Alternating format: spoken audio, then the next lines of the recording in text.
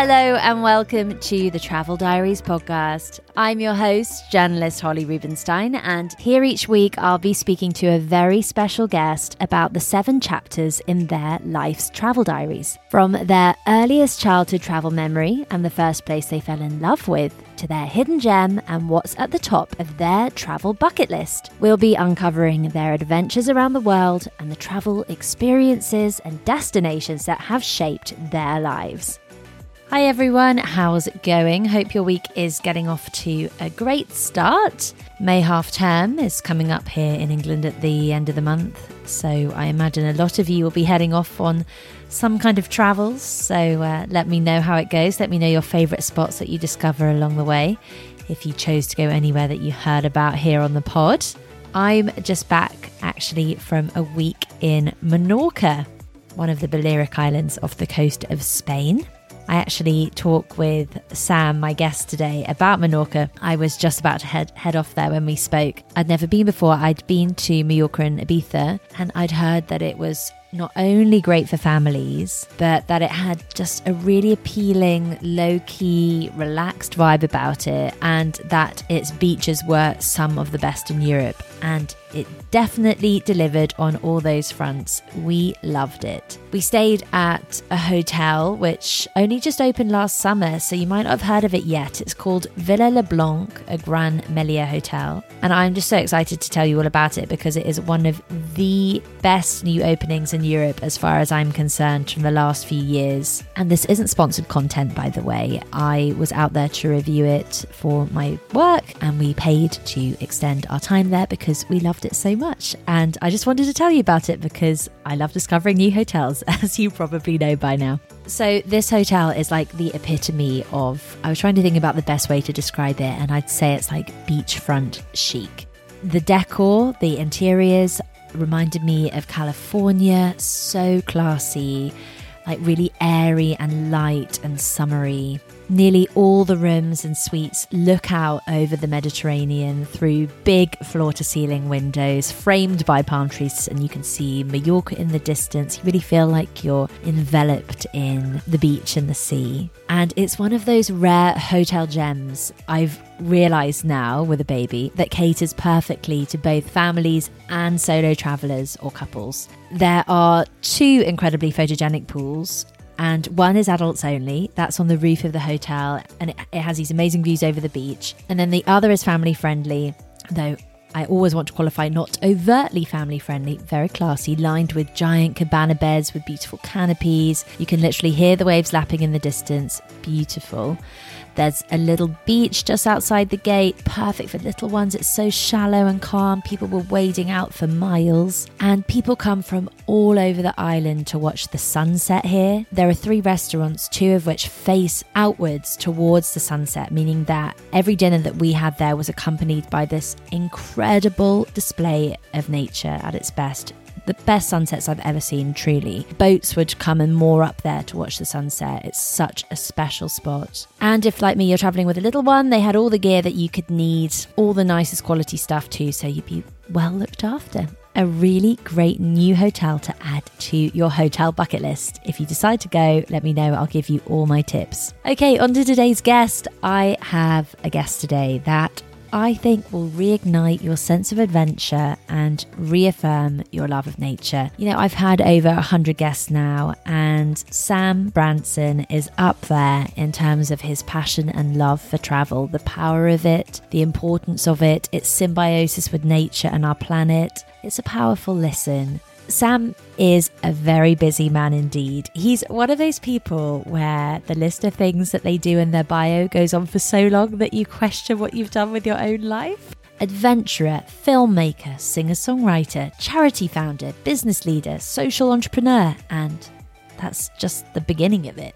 As an adventurer, his feats match some of the greatest names in the field. He spent 3 months crossing the Arctic on a dog sled. He's climbed epic peaks. He's kayaked treacherous stretches of water. He's set numerous world records, including, curiously, running the London Marathon attached to 33 other people. None of it, of course, was done without a wider cause, and charity is a huge focus for Sam, and He has founded several charities himself, raising several £1 million in the process. He's also hugely passionate about our planet, and many of the challenges he's undertaken have been to raise awareness and create action around climate change. He speaks with such warmth about nature.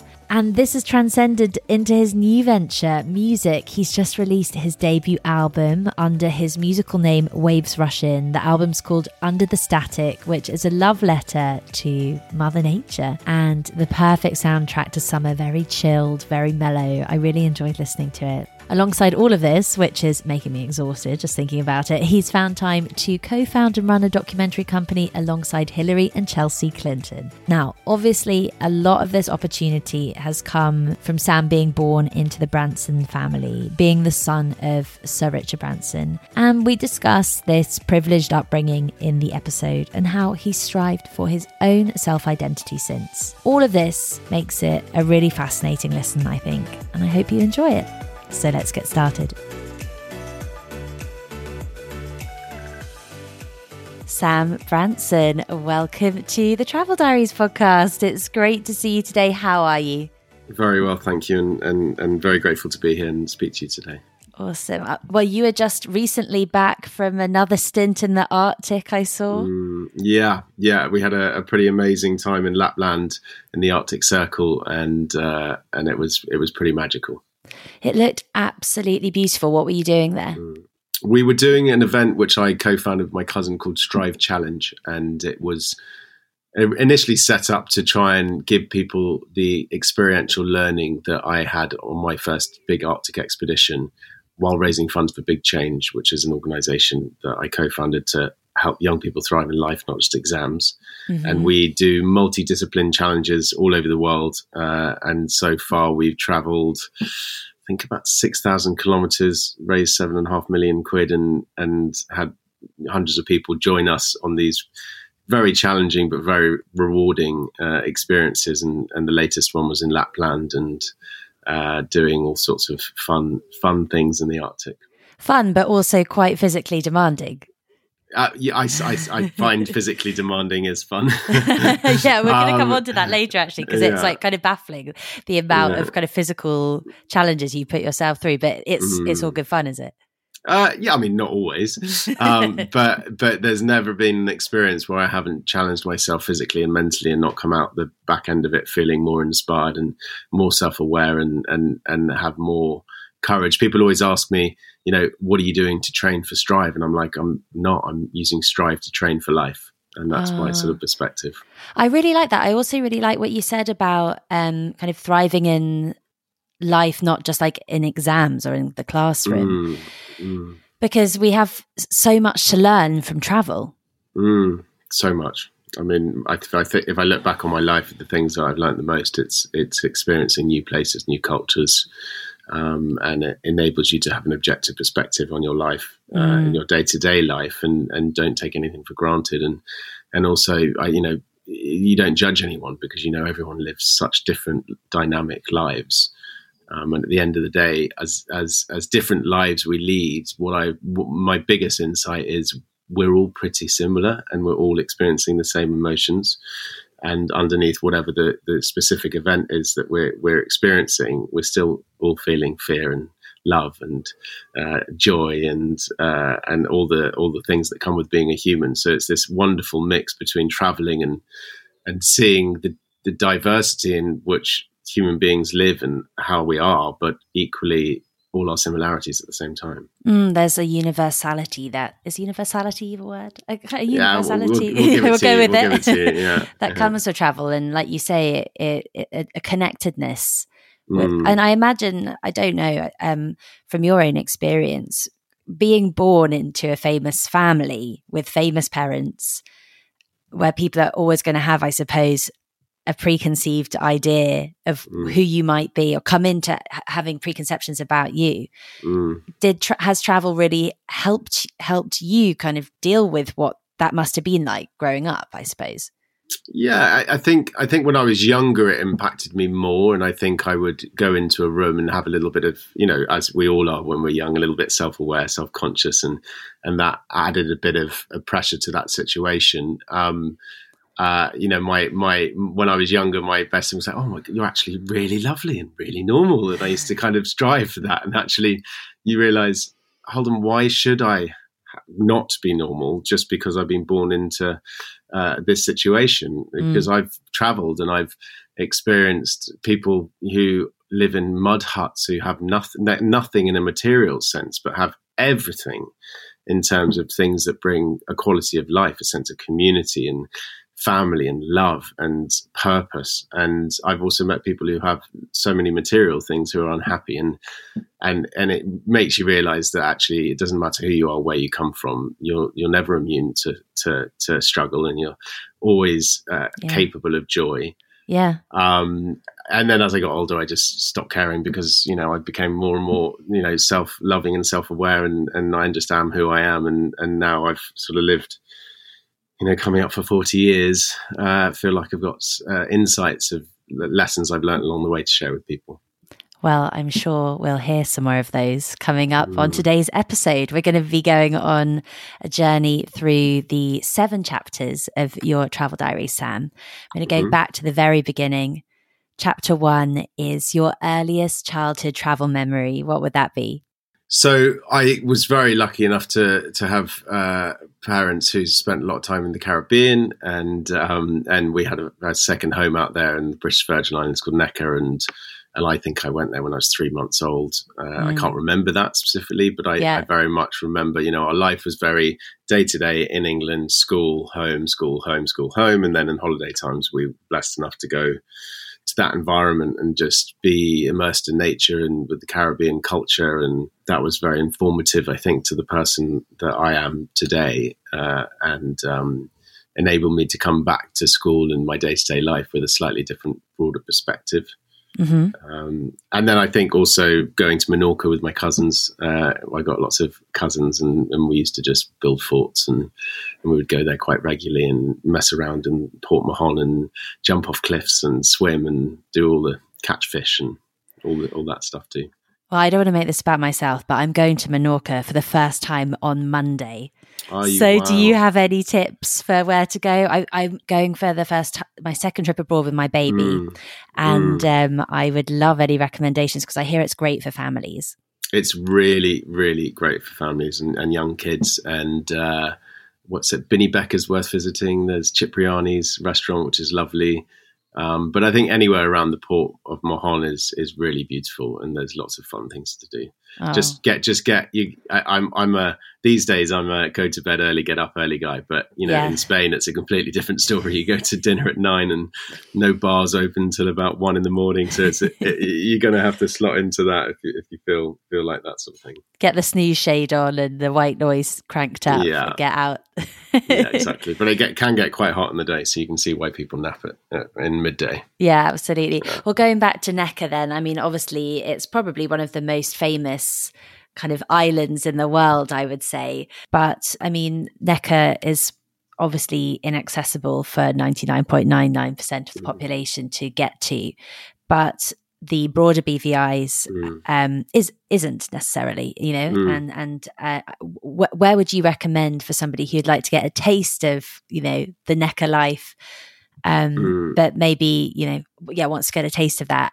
Yeah, of course. I mean, the BVI is my second home. It's not Necker that's necessarily my second home. I grew up all around those islands and hopping between the different islands. Yeah, and just plugged into the community. Like I got local friends out there that I've known since I was born, and it's just a wonderful, wonderful culture. So there's Virgin Gorda, then there's Tortola, which is the main island. There's Jost van Dyke. There's lots of different places people can visit. And if anyone can, taking a boat is one of the biggest charter boat places in the world. There's thousands and thousands of people every year come in. If you can't sail, you can get it with a captain, or if you can do that, or there's many, many, many different places you can stay. And I think one of the gems out there is Anegada. It's a low-lying island right on the very edge of the BVI, completely rugged and rustic. You can surf there, some of the best kiting in the world, and I mean really rustic, but it's magical. and that's definitely should be on a hit list for people traveling to the areas. And if you want a really, really fun party, you got to go to the Willie T. It's a floating bar restaurant that's well worth a visit. Is that from Anegada? No, it's off actually Norman Island, which is where Treasure Island was written about. Wow. And it's a floating 2-decked ship, kind of piratey ship that has a lot of fun times on it. I've had a lot of birthdays there over the years. That sounds so fun. So the islands are all pretty near to each other, so you could like experience multiple little islands in one trip? Yeah, definitely. I mean, I think the only thing is you need a boat to get around, and there's taxi boats that go around and things like that. Mm-hmm. And I mean, you'd either probably go to one of the main islands, so Virgin Gorda or Tortola, and then you can get around there. And if anyone is in the area, look up Gumption Glass Bottom Boat. He's a mate of mine that I've known since I was a kid, and he's set up a little glass bottom boat company, and he's a great guy. And actually, we do through Gumption tours of Necker Island, all the animals, so people can come onto Necker and look at all the wildlife, which my dad is nicknamed Dr. Dolittle out there because he's obsessed with animals and has created a bit of a haven for endangered species on Necker as well. So tell me about some of the animals on Necker, because it is amazing. We've got all sorts. We've got lemurs, which we got all sort of ringtail lemurs, black and white lemurs, brown lemurs, red ruffs. Wow. We got flamingos, scarlet ibis. We've got giant Galapagos tortoises, which actually for the first time in history have had babies outside of the Galapagos on Necker. So they famously very, very hard for them to feel comfortable enough to have babies. And so we've got lots of baby. God, that must have been so emotional for Dr. Dolittle. Oh my God, he wouldn't even know. He gets pretty emotional when it comes to the animals for sure. But yeah, it's just what a joy to have a place out there where we can help to nurture struggling species. Sounds like a magical thing to witness. And obviously during your childhood, thinking about childhood and travel, your dad was going around the world completing these like epic challenges and setting crazy records and doing things that were pretty unusual for a dad. So which sticks out in your mind when you were at home and like watching him? He used to go on obviously these big world record breaking adventures, and I think when the transatlantic speed records, I was quite young, so I can't really remember. And equally with the Atlantic world record, balloon and Pacific, I was pretty young. I think the time I remember the most is when I was in sort of late, maybe like very early teens, 10 to early teens, and that was when he was attempting around the world to be the first around the world in a balloon.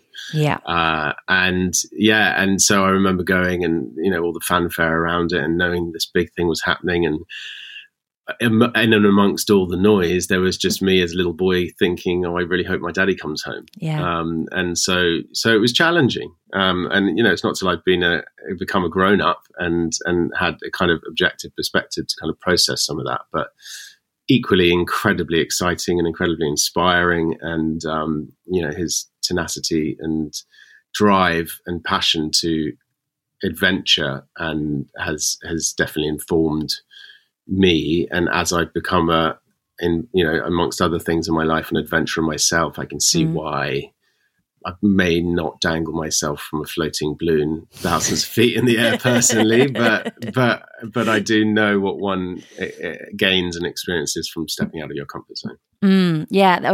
That's what I was going to ask really, is how seeing something like that, seeing like the balloon, for example, like whether the fear overwhelmed the excitement or vice versa, in terms of how it influenced your sense of adventure moving forward into your life now. I don't know. I think at the time I was just more scared than anything, and then very relieved when my dad came home alive and well. I think it's not so much that informed me, but more just the way I was brought up and the type of person my dad is, and and my cousins and all of us, we would go for lunch, and my dad would be like, right, we're walking through the woods, and we would get lost for 3 hours and turn up at lunch late, and have had a massive adventure to get there. And because we were lucky enough to travel, we would go to, amazing environments, of which adventures, different sports and extreme sports. And it was just a part. I think adventure is adventure, but there's being adventurous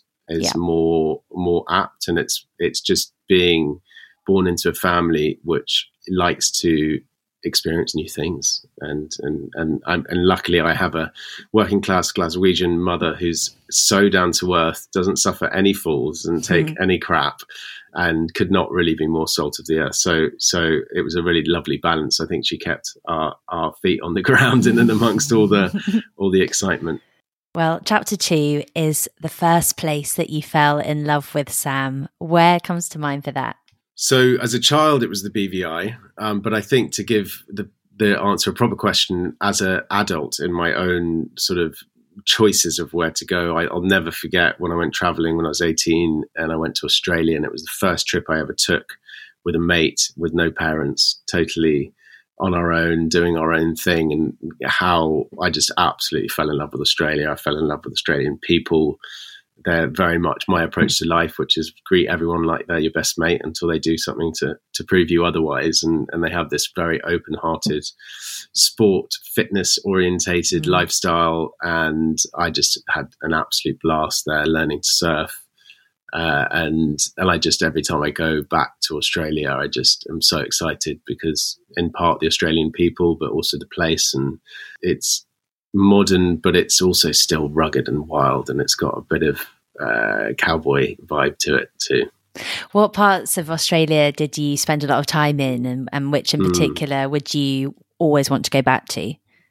So I spent most of my time on the East Coast, like Brisbane, Surfers Paradise, Sydney, a bit of time in Melbourne. But the place that really captured my heart was Byron Bay. And I'm a bit of a hippie. And Byron is just wicked. I love it. The music, the food, the energy, the surf, the whole culture there is just, yeah. If you said I couldn't live in the BVI and I couldn't live in my home in Oxford, that's where you'd be. Yeah, that's where I would probably go. Well, they're more outdoors focused, and I think the weather helps. But I think, and therefore when you're in an outdoor focus, you're in a fit focus. When you're in a fit focus, you eat healthy, the food, and people are calmer, because really the number one thing that any of us can do if we want to, the magic pill to live longer, be calmer, think less, feel more, be more positive, is exercise. And I think the Australian population, partly due to their climate, live a very outdoorsy, fit, active lifestyle, and that breeds into their personality. Yeah, we're speaking on a rather gloomy day here in England, aren't we? Yeah. Harder to get out and about, isn't it? It's harder, but I can't remember who said the quote, but there's no such thing as bad weather, there's just bad equipment. Yeah. Exactly. Which is always reminds me to kick myself up the arse in the winter. I think that's most Scandinavians' catchphrase there, that one. Yes. Yeah, but they also take their babies out in -30 and just leave them out in the pram outside because it's good for them. So that's quite extreme. I don't know if I would feel comfortable doing that with my newborn, but they all seem to survive. Yeah. So you've obviously We've touched on the feats of endurance that you have undertaken to, raise money for charity, and you've sailed across the Atlantic, you've gone through the Arctic wilderness, you've been in the peaks of the Himalayas, obviously hugely physically arduous, although, as you've said, enjoyable. I wondered, in terms of the first loves, did you fall in love with some of these environments that you were doing something, very challenging in, but, the place, the destination, the landscape? I mean, it's my whole driving motive, really. I remember actually when I was a kid with my dad, and he was looking over the balcony in the BVI, and he just said, "What a beautiful view." And I remember as a kid, like I'd grown up being there, and I remember thinking, oh, it was a change of perspective. I'd always like, that's just what I'm looking at. And I was like, I want to look at the world that way. And I think that sowed a seed and set me on a path to kind of exploring the beauty of the world. And 100%, all my challenges, the main driving motive why I'm excited to go on a strive is because it's new environments to be in, and traveling, you get to see the diversity of this world. I mean, it is magical. People say we need to change the world. We don't. We need to change our behavior on this world. This world has evolved through millions of years to be in a relatively harmonious, stable condition. But you can go to like mountain ranges, and you can see jungles and deserts and frozen plains and oceans, and it's just so dynamic. And so when I go to these places, I fall madly in love with them. And as a filmmaker and a songwriter, my biggest muse is nature. And so these trips also inform my writing and things like that. So is there a song, for example, in your forthcoming musical debut? Would you say it's a debut? It's a debut album. Yeah. That was particularly inspired by a certain destination. I mean, all sorts of. If you listen to my music, most of them are love songs to Mother Nature. There's a song that I've released, actually the second single on my debut album today. It's called "Watch You Glow," and that's about the sun, and it's paying tribute to the burning ball of life-giving energy that's in our solar system, and it's a tribute to that, and how no matter where I am in the world, I always think it's fascinating when you travel, it's the same sun, it's the same moon, or if one of your loved ones happens to be on the other side of the planet and you miss them, you look up and if it's nighttime for both of you, can be like, we're both looking at the same moon, and there's a beautiful connectedness there as well. Yeah. So I'd love to chat to you a little bit about the Arctic expedition the first Arctic expedition that you did, the really long one, because to embark on something of that length, of that magnitude. Yeah, I just wanted to ask you in terms of, these epic physical feats, and we're moving on to a place where you also learnt the most about yourself. I imagine that this 3-month, 1,400-mile dog sled expedition that you did, this kind of the magnitude of it, I just wanted to ask you really, like, how do you prepare for something like that, and wrap your head around the length of time that you're going to be away, and what it's going to involve both physically and mentally?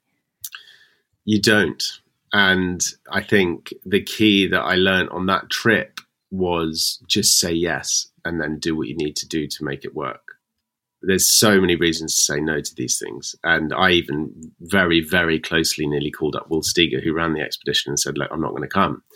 3 months away from everyone I loved, all my creature comforts. I was 23, it's an age of socializing with friends. And do I really want to go on this absolutely brutal challenge? And fear was getting in the way. And I remember just thinking, no, I'm going to do this. And I said yes. And then you just make it happen. And I'm a big believer in the lessons learned in the laboratory of life, and experiential learning is where you gain wisdom. You can the amount of people that read amazing books, but they don't actualize their learning. So it's just intellectual. When you experience learnings, that's when you get wisdom and you gain wisdom. And so, yeah, just going out there and learning on the fly. I remember when I got out there, I went out on a training ride, wasn't wearing enough clothes. There is no space for positivity when you are cold, really cold. And I remember having a little freak out moment. I was like, and the tents were tiny. I was like, how am I going to do this? 3 months, Such a long time. Such a long time. And I remember looking in the mirror and going, right, you have to look at every single moment as an opportunity to learn and grow. And it was a perspective shift. And that's actually what you gain the most. And also times where I felt like my tank was empty, it was actually half full. I just had to learn how to tap into it. And every time we stopped for a 5-minute break, I would fall asleep. I was that knackered. You couldn't have any of your skin exposed. You're literally covered your entire face. Throw a glass of water in the air and it freezes before it hits the ground. It was pretty brutal. But pan forward a month into the challenge, and I had my routine set, and you know exactly what clothes to wear, and the main thing out there is sweat management. If you sweat, you're screwed, because you lose body heat 240 times faster, and all your clothes freeze because there's no way to reheat them, or dry them. So it's all learning the routines. And dogs would sleep in a square around us to protect us from polar bears, and you'd have to dig down the snow and put ice screws in and put them in, and all of that was completely new to me. But taking the perspective of using every experience as an opportunity to learn and grow, it enables you to be positive and to look at it as a positive challenge.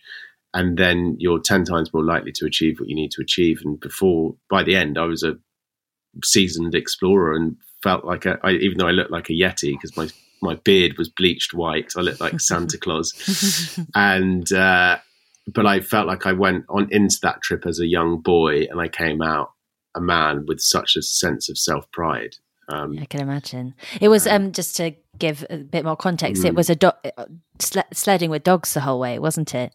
Yeah, it was. I think we ended up doing 1,200 miles on dog sleds, and there was 6 of us. Will Steger ran it, and there was 5 young polar explorers. Of me, who was the rookie. The other guys are a bit more experienced, but no, it was a magical experience. And I think the main learning I got from that is, when you're that detached from modern civilization for that long, it enables you to have an objective perspective on life. You know, you're fully immersed in nature. You see a mountain in the distance and you think you're going to reach it that afternoon. You don't get there for 4 days. You know, your sense of time shifts. Like, it's such a relatively bland environment, but the more you tune into it, the slight slither of pink in the sky that's different the next day becomes the biggest change. And you attune, you know, which I think is what people used to have a long time ago, this attunement and sensitivity and relationship with their environment, that I think is one of the saddest things in the modern day and age, is actually our detachment from nature and seeing nature as something separate. And if you look at indigenous tribes, sometimes they don't even have a word for nature. They just have the environment of which we are a part of. And so to gain... There's no detachment in that way.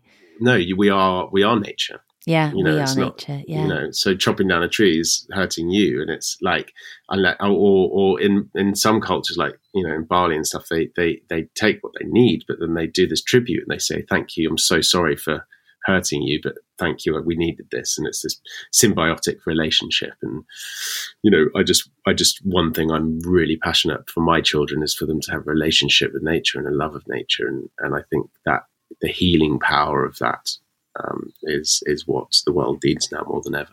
I mean, what major changes do you hope to see in the way that we travel in the next 10 years? I know that expedition was raising awareness about climate change. You know, what are your hopes with something that's obviously just so hugely important to you?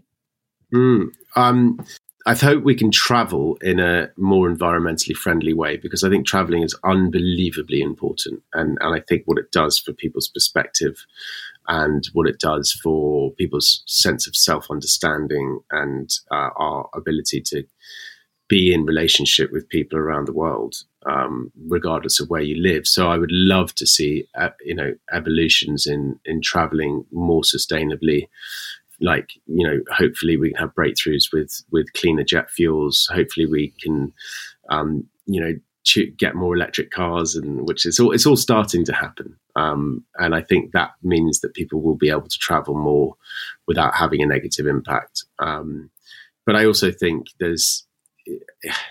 I would love to also see cities built with nature in mind, cities built with children in mind. You know, it just seems cities are not child friendly and they're not green, but it doesn't take too much to put planning into making cities as green as they can be. You know, they did a study on the council estate, and the side of the building that looked onto buildings had a higher violence rate to the opposite side of the building that looked onto trees. So just that connection to nature has such a benefit to our well-being as human beings. Yeah. And I hope more people can travel and it becomes more affordable as well. Well, I mean, so much food for thought. Chapter 3 is the place where you learn the most about yourself. I feel like we've gone quite deep. Where are we heading to next? I know. Well, obviously the Arctic is big, and I think I always learn about myself. I think that's part of the joy in life. Our brains never tire of learning. But I think for me, this is Bali. So maybe how long ago? 5 years ago, my wife and I decided to do something quite mega when our children were very, very young, and go and live in Bali for 3 years. And we just thought, before our kids are in school, let's go off on an adventure. Let's just do something very different. Well, before that, we're pinned to one place for their academic careers or journeys. And so we went and ended up living in the middle of the jungle, half an hour north of Ubud. And that was just such an incredible experience for us, establishing what our family was like, and with total independence and a completely new culture. I did my meditation teacher training, my yoga teacher training, started to change my focus slightly to pursue my passion for songwriting and music, and starting quite late in the game. And also just being immersed in such a different culture. And the Balinese people are just some of the most special people I've ever come across. Their sense of community, their sense of faith, their open-mindedness, their openness to different faiths as well. It's sort of Hindu, Buddhist, but there's Muslims there and Christians there, and they all coexist harmoniously. They take such pride in what they do. They have such a sense of duty and love and care and sense of humor. And the reason why I say it is because I learned about myself by taking my explorative nature inside, but also because of what I learned from the Balinese people. For my listeners who haven't been to Bali, who may now be inspired to go there with their young families for a holiday or for longer, where would you recommend that they visit? Not necessarily live, but what are some of the places that mean a lot to you that you visited while you were in Bali? For me, there's lots of amazing parts of Bali. I didn't visit the north of the island much. It's meant to be really beautiful. But Uluwatu in the south along the coast is absolutely beautiful, especially for surfing. If anyone's a surfer, that's a really great place to go. Canggu is amazing, but it's getting quite busy now. It's good fun. Seminanc's quite built up. Kuta, I wouldn't bother visiting. It's been pretty spoiled, sadly, over the years with bad management.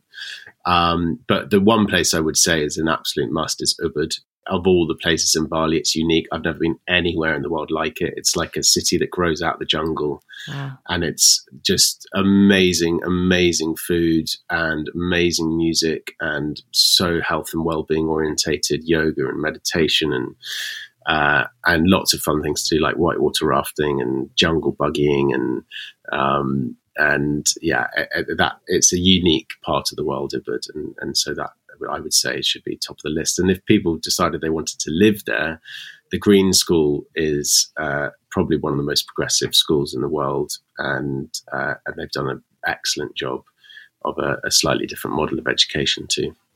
Yeah, I've spoken with a couple of other guests about the Green School, and it's really fascinated me kind of what a different approach to education it can be. Were your children too young to attend at that age? Our daughter went for I think 2 years, and our son was a bit too young. Yeah, and and she loved it.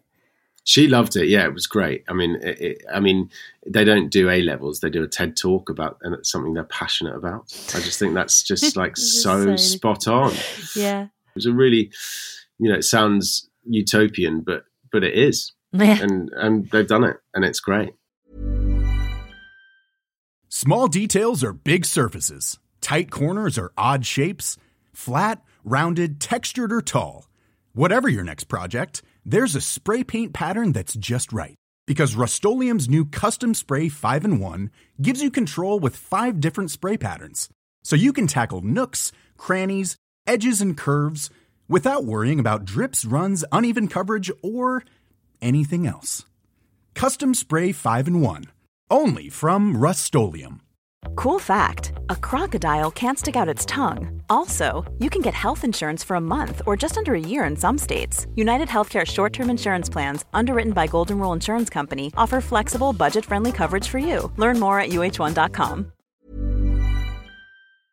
Today's episode is supported by Airbnb. It has been a long old winter here in the UK, and in between podcast seasons, I'm going to take a little bit of downtime to seek out some warmth. I'm jetting off to the Greek island of Mykonos, visiting some places that have been on my bucket list. And while I'm hopefully soaking up some Mediterranean sun, my home will be hosting guests from all over the world thanks to Airbnb. It's the perfect way to make your travels even more rewarding. Instead of letting your home sit empty while you're off exploring new destinations, why not turn it into a cozy retreat for fellow travelers just like I do? Whether you choose to rent out your entire space or just a spare room, it's up to you. I list my spare bedroom, and it's been a fantastic experience, both financially rewarding and a great way to connect with new people. So if you're planning your own summer getaway, or any trip for that matter, consider putting your home on Airbnb. It's a fantastic way to earn extra income that can go towards your travel expenses, souvenirs, or even that special treat you've been eyeing. Your home might be worth more than you think. Find out how much at airbnb.co.uk/host.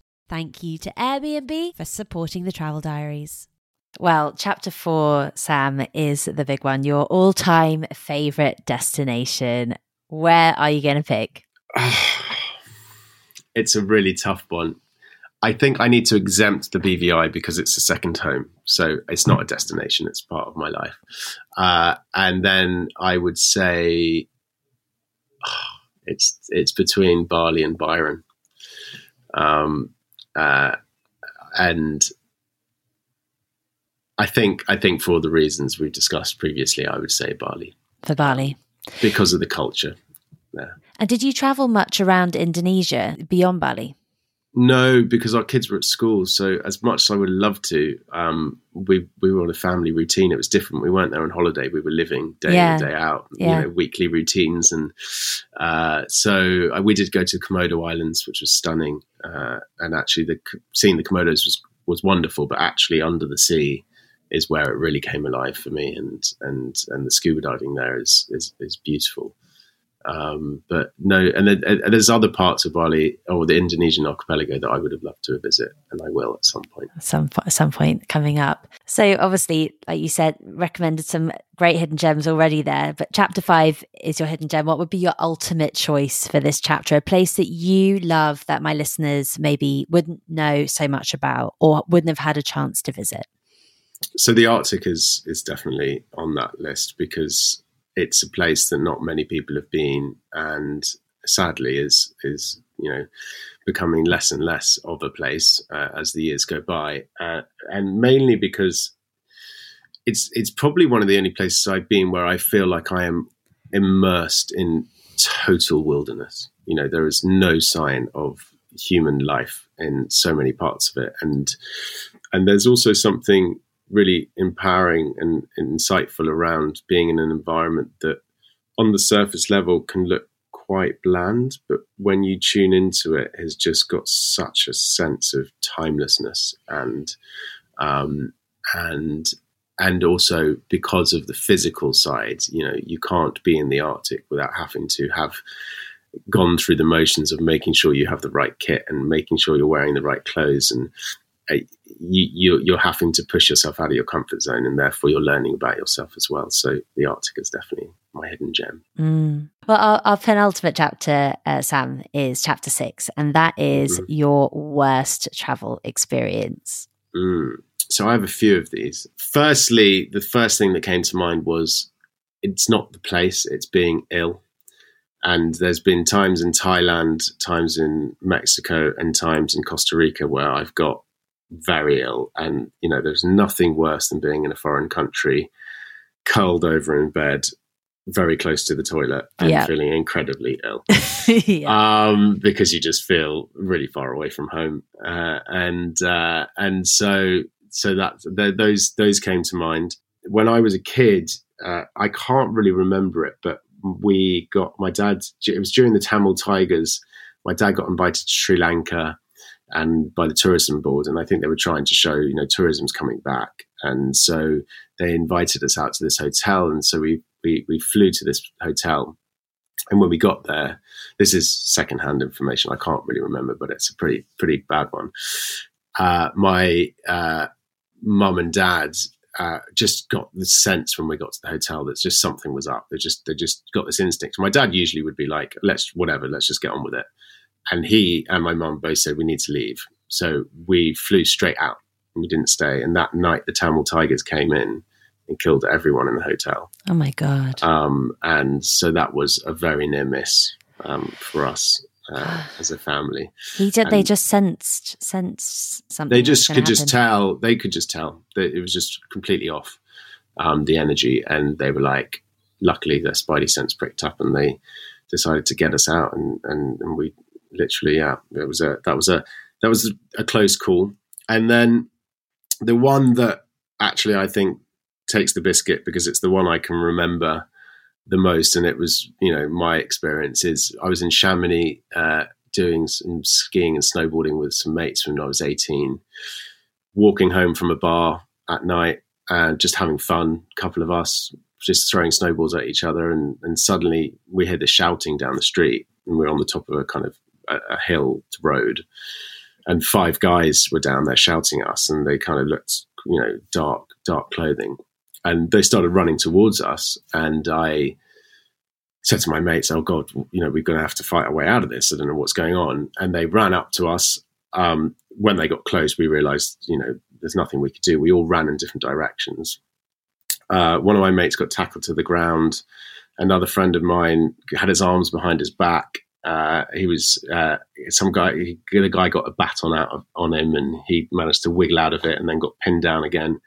I ran through a snowy field, jumped over a fence, and when I landed, I looked up and this guy had a gun pointed at my head. God!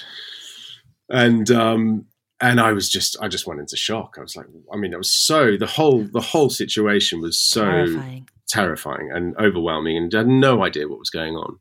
And then I kind of froze and I stood up, and sorry to be graphic, but the whole term shitting yourself, suddenly I realized why it's there. Luckily I didn't, but when I stood up and I realized I hadn't been shot, that's all I felt like doing. Yeah. And it comes from a fight or flight mechanism. Of course. Anyway, this guy then takes me and my mates down, they take us down an alleyway and they walk us into this building, and it's the gendarmerie.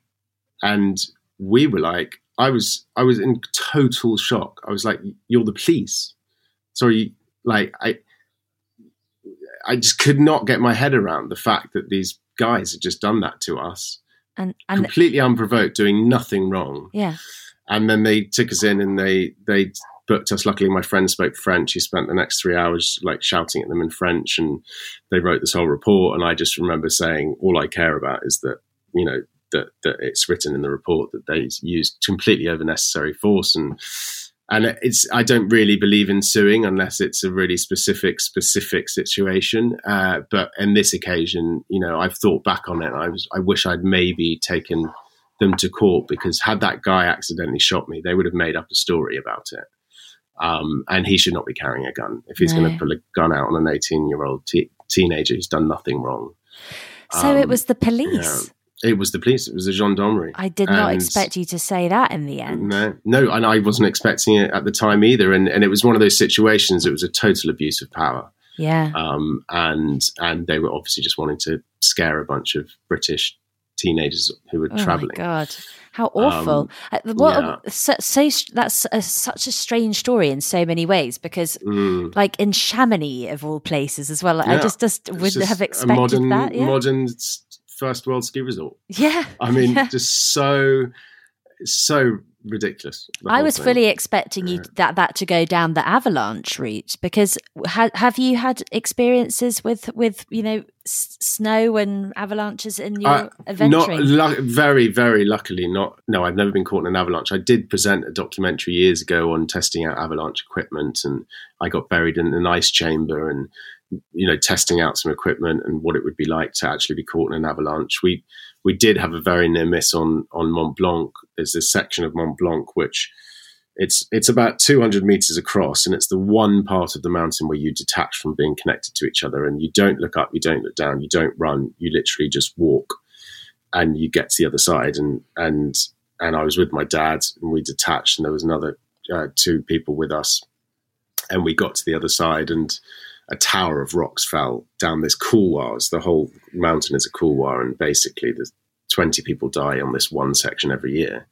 So it's the sketchiest part of the mountain. And we got to the other side, and the people behind us had just got in, and then these rock falls came. I think it's online somewhere. You can probably check it out. And I had one clip my helmet, and the guy. God, it was that near.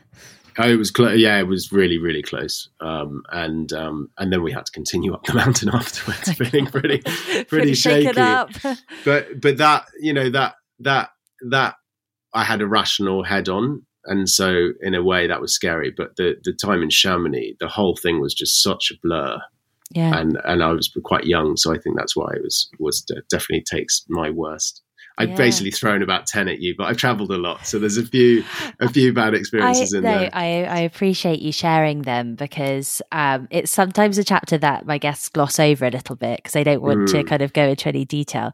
I do like it when actually we can because travel isn't just all, you know, the good bits. There are the bad bits too, and there are challenging situations that you can face, and you know, it's about getting back on the horse and carrying on.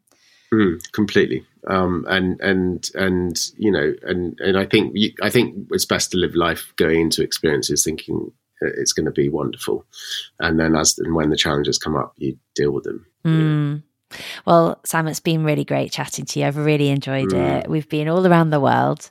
Chapter 7, our final chapter, is a destination that's at the top of your travel bucket list. So thank you. I've really thoroughly enjoyed the conversation too. You hold the space beautifully. Oh, that's so sweet of you to say. But I would say that this is an absolute easy one for me. Top of my bucket list is to do a surf trip in the Mentawai Islands. Where are they? And they are near Indonesia. Or maybe they're a part of Indonesia. I'm not quite sure. And it's basically surf heaven. It's loads of islands, the best surf in the world, hardly anybody there. And I've got that pegged for my 40th to take my best mates and my wife and kids and try and do a trip to Mentawai Islands. And it's like surfing is my favorite sport, and to spend time with people I love in that beautiful place surfing is out on the water. Yeah, top of my bucket list. Wonderful. Well, yeah. I look forward to seeing you out there. How long till your birthday? Oh, I'm not going to be 40 for just over 2 years. Okay, so the countdown begins. But I've already sent a WhatsApp to my mate saying, right, you need to get fit and you need to start surfing if you don't yet, because you're the people I want to bring. And I want to make sure that we can all go and enjoy it. Brilliant. Thank you so much, Sam Branson. Those were your travel diaries. Thanks so much.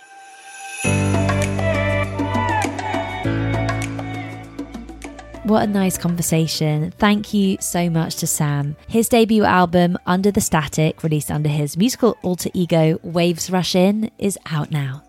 Thanks so much for listening today. If you'd like to hear more from the podcast, don't forget to hit subscribe, or if you use Apple Podcasts, to press follow so that a new episode lands in your podcast app each week. If you want to be the first to find out who's joining me on next week's episode, come and follow me on Instagram. I'd love to hear from you. I'm at Holly Rubenstein, and you'll also find me on Twitter and TikTok, as of a few weeks ago, also at Holly Rubenstein.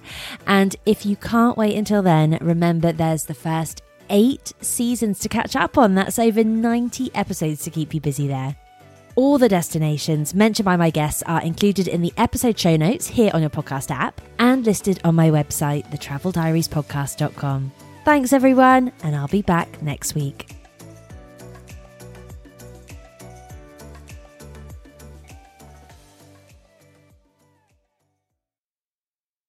Today's episode is supported by Airbnb. It has been a long old winter here in the UK, and in between podcast seasons, I'm going to take a little bit of downtime to seek out some warmth. I'm jetting off to the Greek island of Mykonos, visiting some places that have been on my bucket list. And while I'm hopefully soaking up some Mediterranean sun, my home will be hosting guests from all over the world thanks to Airbnb. It's the perfect way to make your travels even more rewarding. Instead of letting your home sit empty while you're off exploring new destinations, why not turn it into a cozy retreat for fellow travelers just like I do. Whether you choose to rent out your entire space or just a spare room, it's up to you. I list my spare bedroom, and it's been a fantastic experience, both financially rewarding and a great way to connect with new people. So if you're planning your own summer getaway, or any trip for that matter, consider putting your home on Airbnb. It's a fantastic way to earn extra income that can go towards your travel expenses, souvenirs, or even that special treat you've been eyeing. Your home might be worth more than you think. Find out how much at airbnb.co.uk/host. Thank you to Airbnb for supporting the Travel Diaries. Hey, it's Paige DeSorbo from Giggly Squad. High quality fashion without the price tag. Say hello to Quince. I'm snagging high-end essentials like cozy cashmere sweaters, sleek leather jackets, fine jewelry, and so much more. With Quince being 50 to 80% less than similar brands. And they partner with factories that prioritize safe, ethical, and responsible manufacturing. I love that. Luxury quality within reach. Go to quince.com/style to get free shipping and 365-day returns on your next order. Quince.com/style.